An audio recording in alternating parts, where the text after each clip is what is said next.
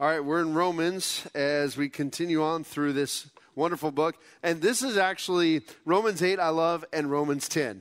They're some of my favorite chapters in the book of Romans. So let me go ahead and get open to it, and then we will get into the word. Oh, by the way, I forgot to give you guys the text. We're going to actually back up into Romans 9 and then come into Romans 10. So, all right, let me get open to Romans here. I keep missing Romans. You ever have that problem where you're on stage in front of everybody and you can't find the book in the Bible? I made it. And then you have a heckler in the front row. So, all right. Let's go ahead and pray. Heavenly Father, Lord, we thank you so much for your goodness toward us. And Lord, this beautiful book that just causes us to think about all that you've done for us, Lord. It causes us to rejoice in being secure in you, Lord, that you have done this and you will complete this.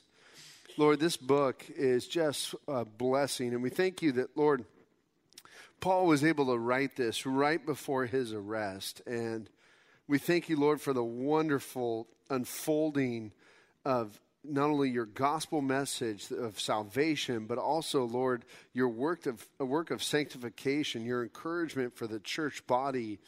And as we go toward that day when you'll either receive us to yourself, be it when we move from this life to the next, or when you come for us in the air. And so we look forward to you, Lord, and now we ask that you might open up your word to us, and we pray this in Jesus' name. Amen.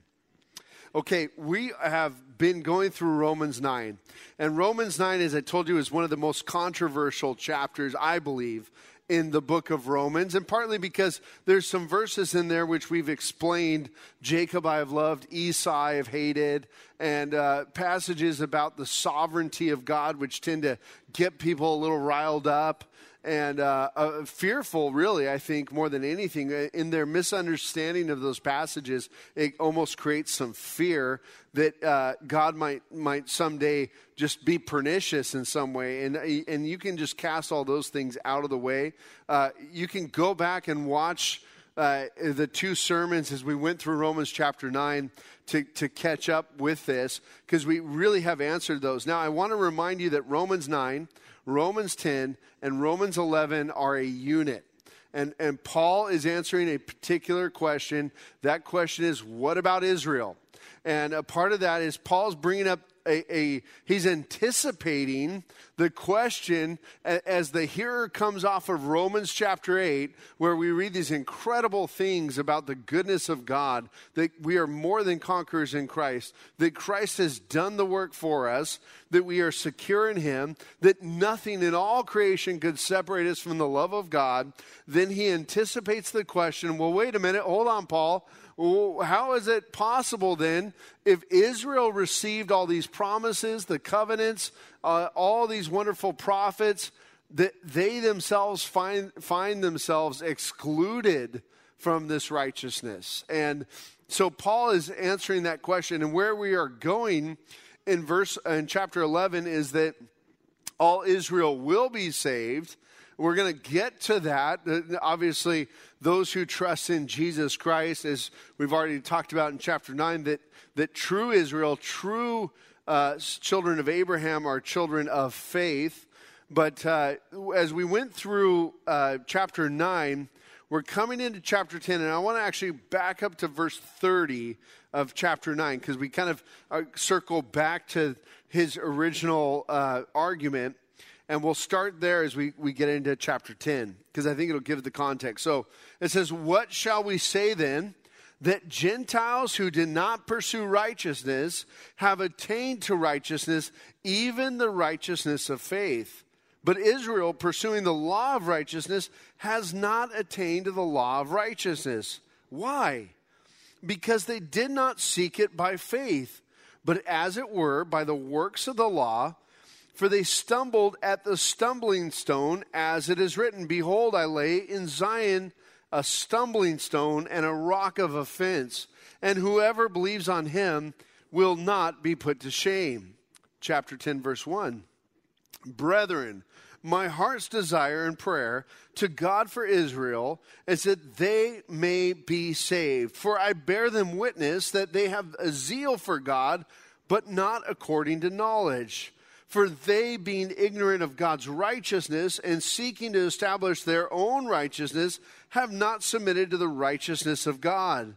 For Christ is the end of the law for righteousness to everyone who believes. Now I'm going to stop there. We kind of took a big chunk, and we're going to unfold this. I wanted to make sure we got in that passage in chapter 9, verse 30 through the end, as it speaks about Christ being the stumbling block, that stone that God has laid in Zion, because we're going to come back to that. But notice that Paul opens up this passage with, brethren, my heart's desire and prayer to God for Israel is that they may be saved. Now, I want to set this a little bit in context, because this letter was probably written right before Paul left from Corinth and headed over to Israel, to Jerusalem. And if you remember in the book of Acts, as Paul is on his way to Jerusalem, he's met and he's told that he's going to be bound up. And this is what's going to happen. But yet he still goes to the temple. Now, Paul had already met with the Jews. He had some really negative encounters with his own people, the Jews. They hated Paul. Paul was considered an enemy. There were all sorts of rumors being spread about Paul. And of course, when he finally got to Jerusalem, the church in Jerusalem says, hey, Paul, listen, there's all these rumors going on about you, that you're saying that Judaism should be put to an end. Nobody should be keeping the law or at all, going to the temple, doing these things. And so why don't you take these young men who are about to enter in their vow, pay their temple fees, go up there and just show everybody that you're still a Jew, okay? And Paul by no means was advocating for the law. Certainly he would never go back to the law after being set free from the law through righteousness, but he was a Jew. And these were the things that he did and lived by. And so Paul goes and does that, and of course the temple riot breaks out. He's arrested, and from there he's going to be in prison for quite a bit of time. But that's kind of the setting of the book of Romans. And why did he go to the temple? What did he preach at the temple? Well, he preached Jesus Christ. He preached that Jesus Christ was the Messiah. He desired more than anything that his own people would receive Jesus through faith. That was Paul's heart. I love Paul's example here because I know Paul speaks harsh words sometimes to those who would try to steer young believers away, or believers who are not quite as mature in Christ away from the gospel. Certainly in Galatians, he kind of mentions that those Judaizers, I wish they'd go the whole way and cut the whole thing off when they're talking about circumcision. But it doesn't seem really that Paul so much has enemies. He has people that he wants to pray for, that he desires for salvation. And I think that they're really, when we read about Paul, we should see Paul as probably one of the sweetest men in the whole Bible. I mean, I don't know if I can say that other than Jesus, but Jesus is obviously truly man and truly God. But Paul's a sweet man. He's an incredibly loving man. And when you look through all of his ministry, you just see this heart and this desire that people, that he might pray for his own people, that they might be saved. Boy, I wish we sure had that same motivation for the lost. If only we were so concerned for the lost. Wouldn't that be amazing? I had lunch with a good friend on Wednesday. We went down to the Circle and we were eating lunch, and he's a friend who has been, he went to an STS workshop, Simply a Story, and we were there eating lunch, and I just said, hey, so how's it going? How's your ministry going? He's like, well, I've been practicing my stories and practicing how to teach stories. And I said, oh, that's great. And he said, but there's one thing, though, that I want to really do. I want to get over kind of that anxiety and be able to tell stories to the public. I want to be able to just go to strangers and tell a Bible story and get over that. So we eat our lunch, and then afterwards I said, hey, I have an idea. Before we go back to the church, why don't we go out into the circle and tell Bible stories? And he said, I knew you were going to do that. I knew if I told you, you'd say, let's go do that. And so we went and told some stories to people, had an incredible, a couple really just incredible conversations. He told the story of, which I'm going to tell tonight, briefly refer back to, of the Pharisee and the tax collector going to pray at the temple. I got to tell the story of Jesus calming the storm to someone. And it was just a beautiful time of sharing the gospel. And one of the things is we're walking back, we're just like, man, this was the best way we could have possibly spent the afternoon, sharing scripture. So why is it that we have so much anxiety about sharing stories and sharing the gospel with strangers? I mean, we can talk to them about the weather. We can talk to them about even politics, which, I mean, hello, how divisive is that? But, oh boy, I'm not sure if I want to go into Jesus, right?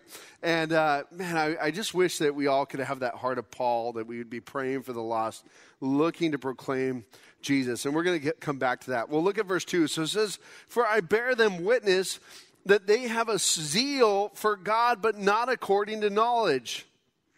For they, being ignorant of God's righteousness and seeking to establish their own righteousness, have not submitted to the righteousness of God. For Christ is the end of the law for righteousness to everyone who believes. So they have a zeal for God, but not according to knowledge. Listen, anytime someone tries to tell you that all faiths end up the same place, this verse applies. They have a zeal, they have a passion, they put effort into knowing God and pleasing God, but they do it without knowledge. You can walk all around India and Nepal, and which I've done, and you see people that are zealous for their religion. I mean, the effort that they go to. Sometimes I think about it and I say, boy, look at how dedicated these people are to worshiping their gods, but yet there's no knowledge with that. They don't have the word of God. They don't understand that worshiping those gods will not bring about what they hope. It won't bring about salvation. Mormon missionaries, I have a lot of respect for them when they come to the door, because these young men have given up 2 years of their life to come to an area, and they've given up so much. They've saved their funds, and they're on this mission, but they have a zeal for God, but without knowledge. And that's what Paul is saying here about the Jews. They have the zeal, but not according to knowledge. And the problem is, verse 3, for they, being ignorant of God's righteousness and seeking to establish their own righteousness, have not submitted to the righteousness of God. And that's the problem right there. Paul is explaining that as they seek their own righteousness, not the righteousness of God, because of this zeal and this lack of knowledge, they don't realize that they can never be righteous by their works. It will never happen. It doesn't matter how zealous you are, because you will never be good enough. You just can't do it. And so he says, as they seek to establish their own righteousness, they haven't submitted to the righteousness of God. And this goes back to that story of the Pharisee and tax collector. I think it's in Luke 18. If you remember, it says that Jesus told that parable because of some who looked at themselves as righteous and looked down upon others with contempt. And the story goes on that 2 men went up to the temple to pray. One a Pharisee and the other a tax collector. And the Pharisee stood off by himself and prayed to God, God, thank you that I'm not like other men. I fast twice a week. I give 1/10 of everything I have to the poor. and I'm not like that tax collector. Of course, he went on about some other things about himself, and that he didn't steal, that he didn't take from people. He went on and on about himself, and he said, and thank you that I'm not like that tax collector. And Jesus said, meanwhile, that tax collector stood far off, and he wouldn't even lift his eyes to heaven, and he beat his breast and said, God, be merciful to me, a sinner. And of course, when we consider these two prayers, we have to ask ourselves, well, what did the Pharisee actually ask God for? He didn't ask God for anything. All he did was talk about himself. See, that's a righteousness of his own. So when you come to God with your own righteousness, what will you leave with? Just your own righteousness. That's it. And guess what? It's not good enough. But Jesus said that I tell you the truth, it is the tax collector who went down to his house justified and not the Pharisee. Remember, he told the parable because there were those who looked at themselves as righteous and looked down upon others with contempt.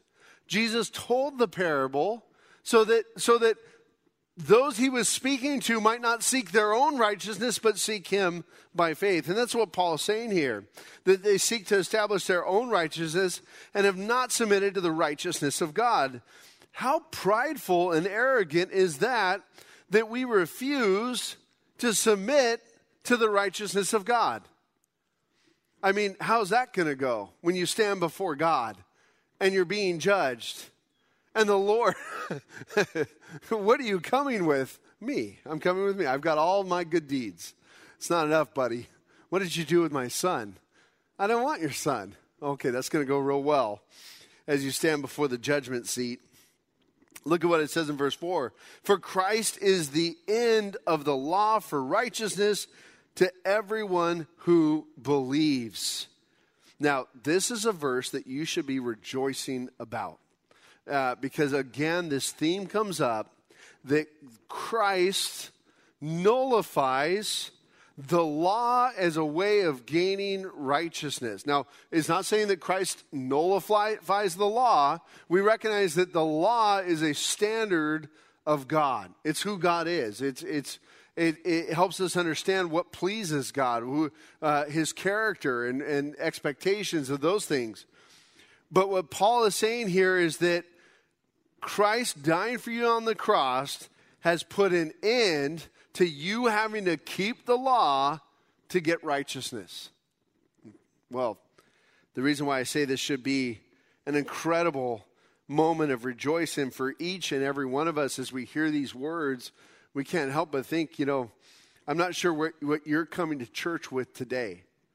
We all have tendencies and sins. Maybe some of you are rebellious. And I know most of you are adults, but we can still be rebellious as adults. Maybe some of you are foul-mouthed. And rather than submitting your tongues to the Lord Jesus Christ, as you're cursing others. And of course, James says that how is it possible, my dear brothers, that salt water and fresh water flow from the same stream? No way. It's not possible. And you're coming into church and you know that your tongue has been salty. It's been screaming out profanities, and yet you're saying, "No, I'm a child of God." Well, maybe you're coming to church tonight, and you've got an aspect of your life that you are submitting to pornography, and you've been getting on the computer, and you've been looking at pornography and submitting yourself to that. Or maybe you're coming into church tonight and you know that you're a gossip and a slanderer. And you just can't wait to talk about somebody else. In fact, you're one of those people that has nothing good to say about somebody. You don't even know how to start a conversation. So the way you do it is did you hear what happened? And there you are, gossiping. Listen, here's the beautiful thing about this. This is why you should be rejoicing. God has put an end through Christ Jesus to the law of righteousness. Jesus has paid the price for you. Now, certainly it doesn't say continue on in your sin. No. The scriptures don't say that. In fact, he whom the Son has set free should be free indeed. Certainly the Spirit calls us out of the sin, and we know that if we don't yield to the Spirit, but we yield to the flesh, we really grieve the Spirit of God in our lives. But this should be a rejoicing moment that you're not barely making it in by the skin of your teeth. No, Jesus Christ has paid the price for you. He's ready. He blesses you. It's not because you've been good enough during the week or you sinned less during the week. No, he's already done the work for you. And that's where we should be rejoicing as we understand this gospel message that Christ has done it all. And I truly believe, you can back up to Romans 6 and Romans 7. When we start to understand that Christ has done it all, he captures our hearts and our devotion. And we start to say, you know what? I no longer want to steal anymore. I no longer want to slander anymore. I no longer want to engage in deeds of darkness anymore. I want to be a child of the light. And so verse 5 says, for Moses writes about the righteousness which is of the law. The man who does those things shall live by them. But the righteousness of faith speaks in this way. Do not say in your heart, who will ascend into heaven? That is to bring Christ down from above. Or who will descend into the abyss? That is to bring Christ up from the dead. But what does it say? The word is near you, in your mouth and in your heart. That is the word of faith which we preach. Now I'm going to stop there for a moment. Paul begins to reference back to the law. And he references actually a passage here in Deuteronomy. Now, Deuteronomy 30, when you kind of read where Paul is referencing it, he takes it and he kind of changes the application of it. Moses is speaking to the people of Israel. And you might think that, wait a minute, Moses is actually, when he talks about, do not say in your heart who will ascend, or do not say who will descend, which he flips around a little bit, and we'll get into that in just a moment. You might think, well, wait a minute, that part of the law seems to be speaking about keeping the law. And actually, if you look at chapter 30 in context, which we don't have time to do, Moses is actually encouraging Israel to have faith in God. And then he goes on to that. By the way, that's the chapter 2 where Moses says, today I've turned 120 years old and I'm getting old. And it's like, yeah, 120 is old. I've been leading you guys 40 years and I'm not going in. And so he's encouraging them. But here it says, for Moses writes about the righteousness which is of the law, the man who does those things shall live by them. Now, what is that saying? Well, if you're going to live by the law, you have to keep the law. And good luck. Yeah, actually, it's not even going to help you. You can't do it. We've already been through this earlier in Romans chapter 2. We covered this. You just can't. It's impossible for you, born of the flesh, to keep the law. No, we've got to be born of the Spirit of God. And so he says, but then he goes on to verse 6, but the righteousness of faith speaks in this way. Do not say in your heart, who will ascend in heaven? That is to bring Christ down from above. There's actually a quite beautiful passage here as Paul speaks about this. And sorry, I got to pull back up my note here. I got off track here.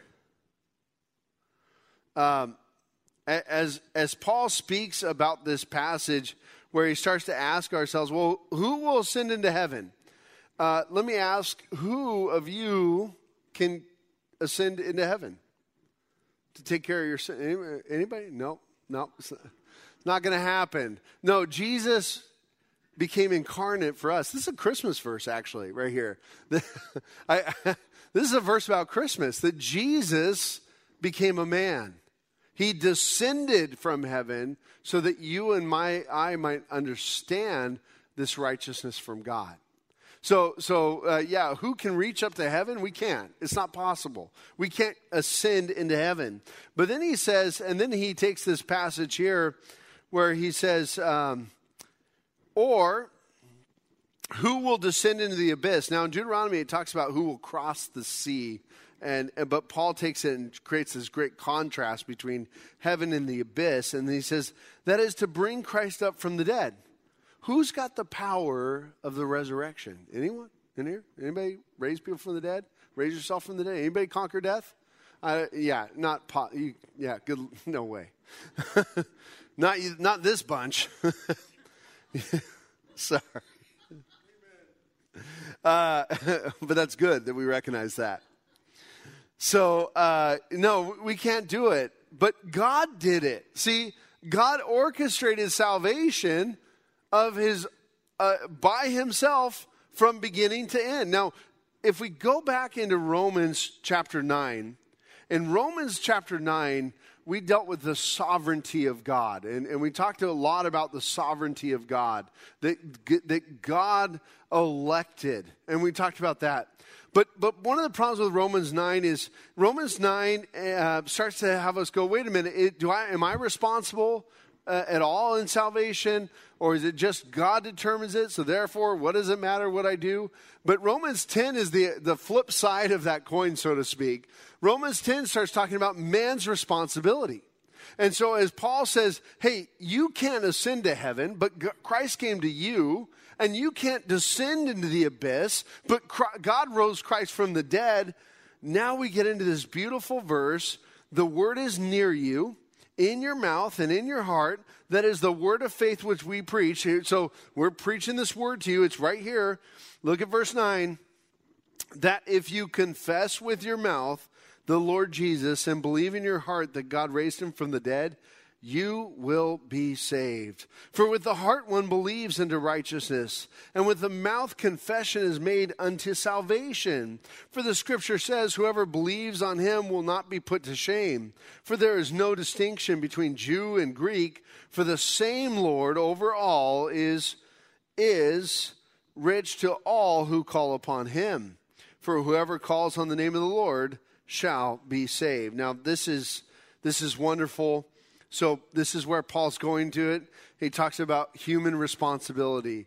Confess with your mouth that Jesus is Lord and believe in your heart that God raised him from the dead. Now, this is not steps, so don't take it that way. Paul, remember, he's just been quoting from Deuteronomy. In Deuteronomy, it talks about the heart, the mouth, and the heart.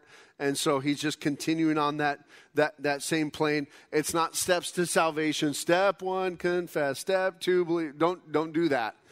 What Paul is speaking about is belief in Christ. Now, the word confess in Greek, there's kind of two applications to it. The first application would be sin, like confess sin.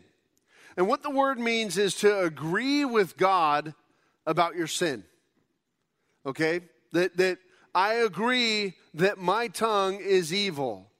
I agree that what I've been submitting myself to is evil. I agree what I've been doing is evil. I'm agreeing with you, God. Okay? So again, it's dependent upon God. It's saying, God, I recognize you're Lord. You're a Lord over me, and I agree with you. Okay? The other aspect of confess would be among believers. What do we confess among believers? Well, we agree with each other about the truth of God. Okay? God sent his son to die for us, born of the Virgin, right? When we say creeds, the creeds of the church, the Apostles' Creed, the Nicene Creed, the Athanasian Creed, or even if we get into 1 Corinthians 15, where Paul says, I passed on to you what was first given to me, that Jesus Christ was crucified, that on the third day he was buried, and on the third day he rose from the dead. And so the Christian would confess this truth. They would agree together that this is all true, that Christ has done this. Does that make sense here? So when we speak about confession, we're talking about agreement. And so when we confess with your mouth the Lord Jesus, it's agreeing that Jesus is Lord.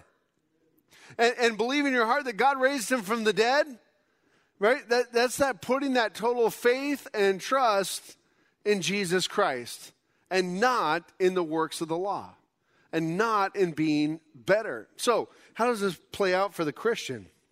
Well, if we've believed in God, if we've confessed him as our Savior, now we walk in him. We live in him. We don't live by the law.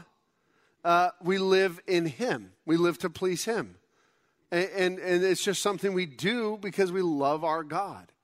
So it should free you up from the burden of guilt, because, you know, one thing that I know about our human nature is as soon as we're told, don't do that, stay away from that, we're like, oh, I can't stop thinking about that. Oh, I want to do that. It's unbelievable how much I need to do that. And that's kind of just the part of the sin nature. But when we submit ourselves to Christ and we look to him for direction, we find ourselves totally free from the law.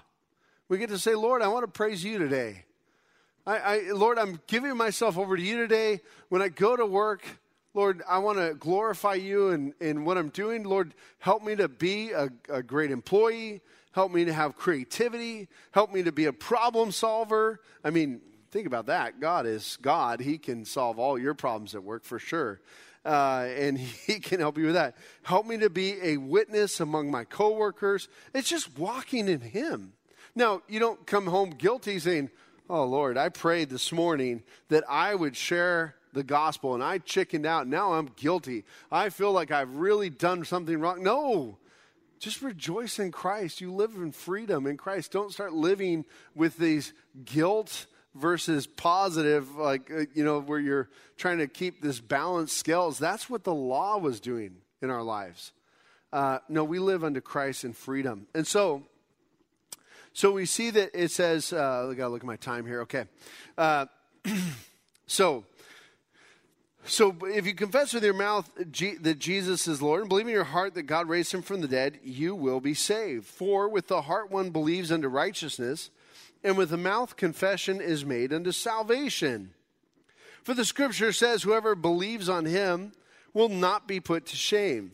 That's something you can underline, circle. Whoever believes in him will not be put to shame. It's a beautiful promise from God. And it should give you great assurance that when you've trusted in Jesus Christ, you will not be put to shame. What does it mean to be put to shame? Well, it means to be judged. It means to have all your sin exposed. It means to suffer under that judgment and death versus not be put to shame is to be have Christ be your covering. There's no nakedness. Shame and nakedness go hand in hand throughout the scriptures. And just the whole idea of nakedness is the idea of exposure, right? And shame. And so when we see that whoever believes on the Lord Jesus Christ will not be put to shame, Christ is our covering. Christ is our clothing. Christ, how well did we do with our righteous deeds? The Bible tells us that all your righteous works are like filthy, right? Like scarlet stains. They won't last. And what we need is pure clothes. So, verse 12. So it says, "For the Scripture says, whoever believes on him will not be put to shame. For there is no distinction between Jew and Greek. For the same Lord over all is rich to all who call upon him. For whoever calls on the name of the Lord shall be saved." Now, I want to make a little comment about that verse there, verse 13. For all who call upon the name of the Lord shall be saved. That's actually a quote from Joel. And in Joel, obviously, there's the challenge to call upon the name of the Lord for salvation. And I just want to make a little note here because I think it's just an interesting thing, especially if you've been impacted by those who tell you that Jesus Christ is not God, okay? Here, as Paul quotes first in 10:9, that if you confess with your mouth the Lord Jesus, okay, the word Lord there in the Greek is a word called it's pronounced Kyrios, okay? And when you go down to verse 13, the word Lord there is Kyrios, okay? Same word in the Greek. The difference is when we go back to Joel and we look at it in the Hebrew, the word is Jehovah or Yahweh, okay? and it's that name of God for the Lord God. And so when people say, oh, no, Jesus is not God, he's less than God, here Paul is using that same word to describe the same person, that Jesus is Lord. He is the Lord of me and the God of me, as Thomas said when Jesus stood before Thomas and Thomas saw the holes in him and the resurrected Christ. He said, my Lord and my God, the Lord of me and the God of me.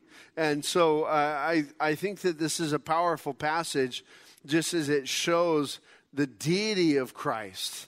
And that's really important for us. So that's a note for you who have ever dealt with that, or maybe some Jehovah's Witnesses have showed up at your door and been talking to them. But I will say this about Jehovah's Witnesses. They like to argue. And I would challenge you, if you're going to take this new knowledge and be excited to go share it with them, just be ready, because I often just share the truth, and I'll pray with them if they're willing. But when they start to want to argue and get heated, I'm like, okay, we're done. I'm not going to argue about this. So, verse 14. How then shall they call in whom they have not believed? And how shall they believe in him whom they have not heard? And how shall they hear without a preacher? And how shall they preach unless they are sent? As it is written, how beautiful are the feet of those who preach the gospel of peace, who bring glad tidings of good things. But they have not all obeyed the gospel. For Isaiah says, Lord, who has believed our report? So then faith comes by hearing, and hearing by the word of God. But I say, have they not heard? Yes, indeed, their sound has gone out to all the earth, and their words to the ends of the world. But I say, did Israel not know? First Moses says, I will provoke you to jealousy by those who are not a nation. I will move you to anger by a foolish nation. But Isaiah is very bold and says, I was found by those who did not seek me. I was made manifest to those who did not ask for me. But to Israel says, all day long I have stretched out my hands to a disobedient and contrary people. Okay. Now we're going back to Israel and this problem. And it's so, and we'll get more into this as we get into 11. But I want to hit a couple of things here as we finish out tonight. Yes, doing good. Just to see how much time I had. I'm doing well. I want to hit a couple more things as we finish out here tonight. Because remember, chapter 9, we're asking a question about Israel. And in chapter 9, first of all, we learn that God is sovereign and that God has no obligation to anyone from whom he chooses and whom he doesn't, okay? And that was just a truth about God. Then we moved into 10 and we said that, no, actually, there is a culpability upon Israel, upon man. And he is responsible for his decision. And so that's where, as Paul is bringing about the sovereignty of God and the responsibility of man. Now, as soon as someone starts trying to explain how it all works, because we want to do that, we want to learn, well, God, how does salvation work? I want to understand this. I think people get themselves in a lot of trouble here. Because ultimately, with every group, whoever you speak to, they're going to come to a point in their soteriology. That's just the study of salvation, the doctrine of salvation. They're going to come to a point where they're going to say it's a mystery. That part is the mystery. And they all have mysteries. They just put them at different spots in their soteriology. And I would say just let the tension in Scripture be, that we can see that God is sovereign and man is responsible. And if you want to know how salvation works, all who call upon the name of the Lord will not be put to shame. If you confess with your mouth Jesus is Lord and believe in your heart that God raised him from the dead, you will be saved. So, if you want to know how salvation works, believe in Jesus, because he paid the price for you. He did the work for you, that you no longer are responsible. And that is where I would say, I would caution people to leave it. I know it's real exciting to get into these doctrinal arguments and things like that, but to me, they're really meaningless. Anytime you get a bunch of seminary students around, they're going to go back and forth all day long about this stuff. And they'll never get anywhere. They never get anywhere. So we might as well just put the glory to God where it belongs, praise him for the work that he did, and begin to move forward. And that's exactly what Paul does. He moves forward with this idea of proclaiming the gospel. See what he says in verse 14? How then shall they call on him who they have not believed? And how shall they believe in him of whom they have not heard? And how shall they hear without a preacher? And how shall they preach unless they are sent? Okay, so those are good questions. Can they believe if if they don't know?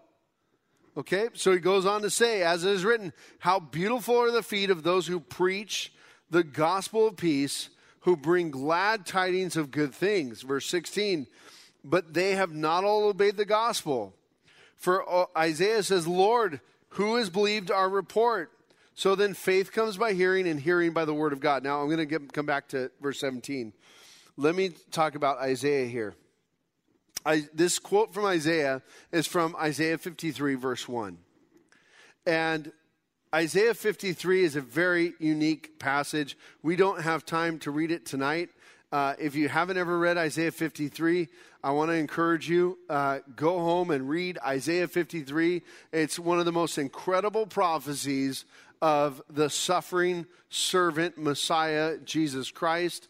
It's a beautiful prophecy. When you read Isaiah 53, to me, Isaiah 53 is enough to prove Jesus is Messiah. And with Israel, it's very unique because in the synagogues or the temples today, when Jews go for temple and they're doing their readings, they read up to the middle of Isaiah 52. Then, when they come back the following Sunday, as they're going through the Torah read or the reading of the Old Testament, well, it's the Jewish Bible, then they pick up at Isaiah 54. Okay? And you go, wait a minute, that doesn't make sense. In fact, actually, if you show a Jew Isaiah 53, they don't even like to sit down and read it with you. And that goes back to this tradition that they quit reading Isaiah 53 in synagogues because it caused arguments and great confusion. You know, because the arguments and the confusion are about an individual, a person. They went as far as to say, no, it's about Israel as a whole. But you can't read it and say, that's about a country, a people group. No, it's about a person. And so they skip it all together. And that's why when Paul quotes this here, when he says, but they have not obeyed the gospel, Lord, who has believed our report? So then faith comes by hearing, and hearing by the word of God. This is important. They're choosing to reject the word of God in their lives. And I think that's where we all get into a lot of danger. When God speaks and we go, da, da, da, da, da, da, da, da, da, I don't want to hear. When we start rejecting the word of God, we're rejecting him. We can't do it. Faith comes by hearing, and hearing by the word of God. You know what else this is saying? It's saying that faith doesn't come by seeing miracles. You know, how many have ever thought to themselves, boy, I wish my unsaved parent, my unsaved friend, my unsaved brother, my unsaved sister, whoever unsaved in my life that I love dearly, I wish they could just see a great miracle, then they would believe. That's not what Paul says. Paul says faith comes by hearing, and hearing by the word of God. The word of God is so powerful, dear friends. The word of God is living and active, sharper than any two-edged sword, able to pierce between joint and marrow, all the way into the heart of man. But you know what? There's human responsibility as well. And that responsibility can say, I don't want to hear it. I don't want to hear the word of God. I don't want to hear it. So as Paul speaks about those who preach, I want to call your attention to back up to verse 14 and 15. The word preach there, or preacher, comes from the word caruso, which means to proclaim. So this isn't saying that faith only comes by hearing preachers in a pulpit. So you can't say, man, if I only got my unsaved friend to church, then the pastor could proclaim to them. No, this is on you too. You can proclaim also. You have that ability to go forth proclaiming the word of God and letting people hear it. And it's important that we hear not only the messenger, but the message. And so coming back down to verse 17, faith comes by hearing and hearing by the word of God.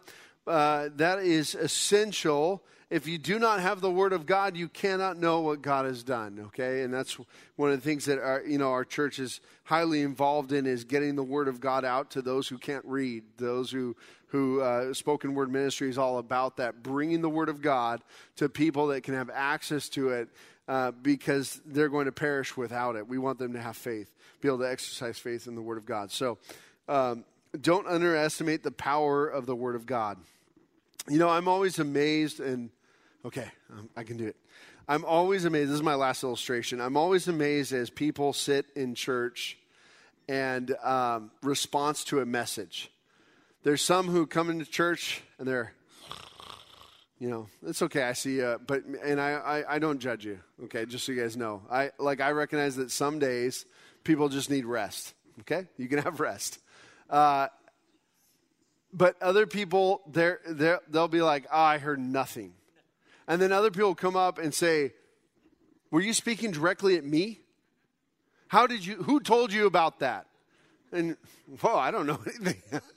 And you just see that the word of God falls on hearts differently. And I really think that there's something to be said for those who come to fellowship, ready to hear and understand the word of God and have it be applied to their lives. Not to hear the word of God but go, I don't really want to apply that part.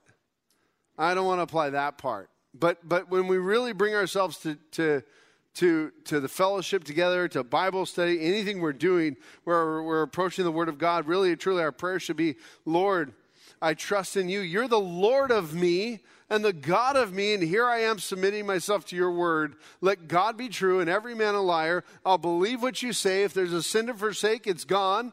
If there's a prohibition, I'll obey it. If there's an encouragement or something to do, I'll do it. And when we bring ourselves to God's word that way, you're going to see that the word of God does great things in your life and really is transformative. So lastly, we're going to come back to the end here of chapter 10 as we jump into chapter 11 next week. But I want to end with this last thing. This passage is so important for each and every one to recognize that salvation comes by faith alone through Jesus Christ. Did you notice that Paul writes here that it's not just for the Greek or the Jew? The same Lord is Lord over all. For whoever calls on the name of the Lord shall be saved. This is salvation given to man. And Jesus Christ is the only way to the Father. There is no other way. And so not only should we be concerned if you don't know the Lord Jesus Christ, that you should call upon him today, but if you do know the Lord Jesus Christ, you should be ready to go and proclaim him and share him with others. And that's the final encouragement here from Romans chapter 10. We'll pick up in 11 next week, and we'll pull in those last verses from 10 into 11 because they go hand in hand. Here's your homework for next week. Read chapter 11, read 10, actually, go back, read 9, 10, 11 as a whole argument because it all comes together. All right. With that said, let's go ahead and pray, huh? Lord God, we thank you for your word. We thank you for this wonderful word, Lord, that through your work on that cross, dear Jesus, you put an end to righteousness through the law. And we praise you for that, Lord God. Certainly, we want to please you in our actions. We want to submit our hands and our feet before you. But Lord, thank you that you did the work. You were able to accomplish what we could not. And so, Lord, we give you praise. And now, if you're in this room tonight, and as I was talking about coming to church with sin, now's an opportunity just to confess that to the Lord, to agree with Him that it is sin, and to ask Him for forgiveness.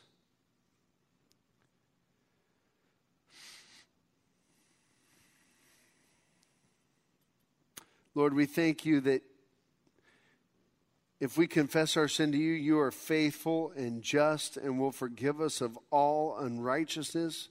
God, we thank you that you have paid the price for us. And we give you the praise. We thank you, Lord, that you have done the work. And now here we are, submitting ourselves to you. Be the Lord of me and the God of me. We thank you, God, that you are faithful when we can't be.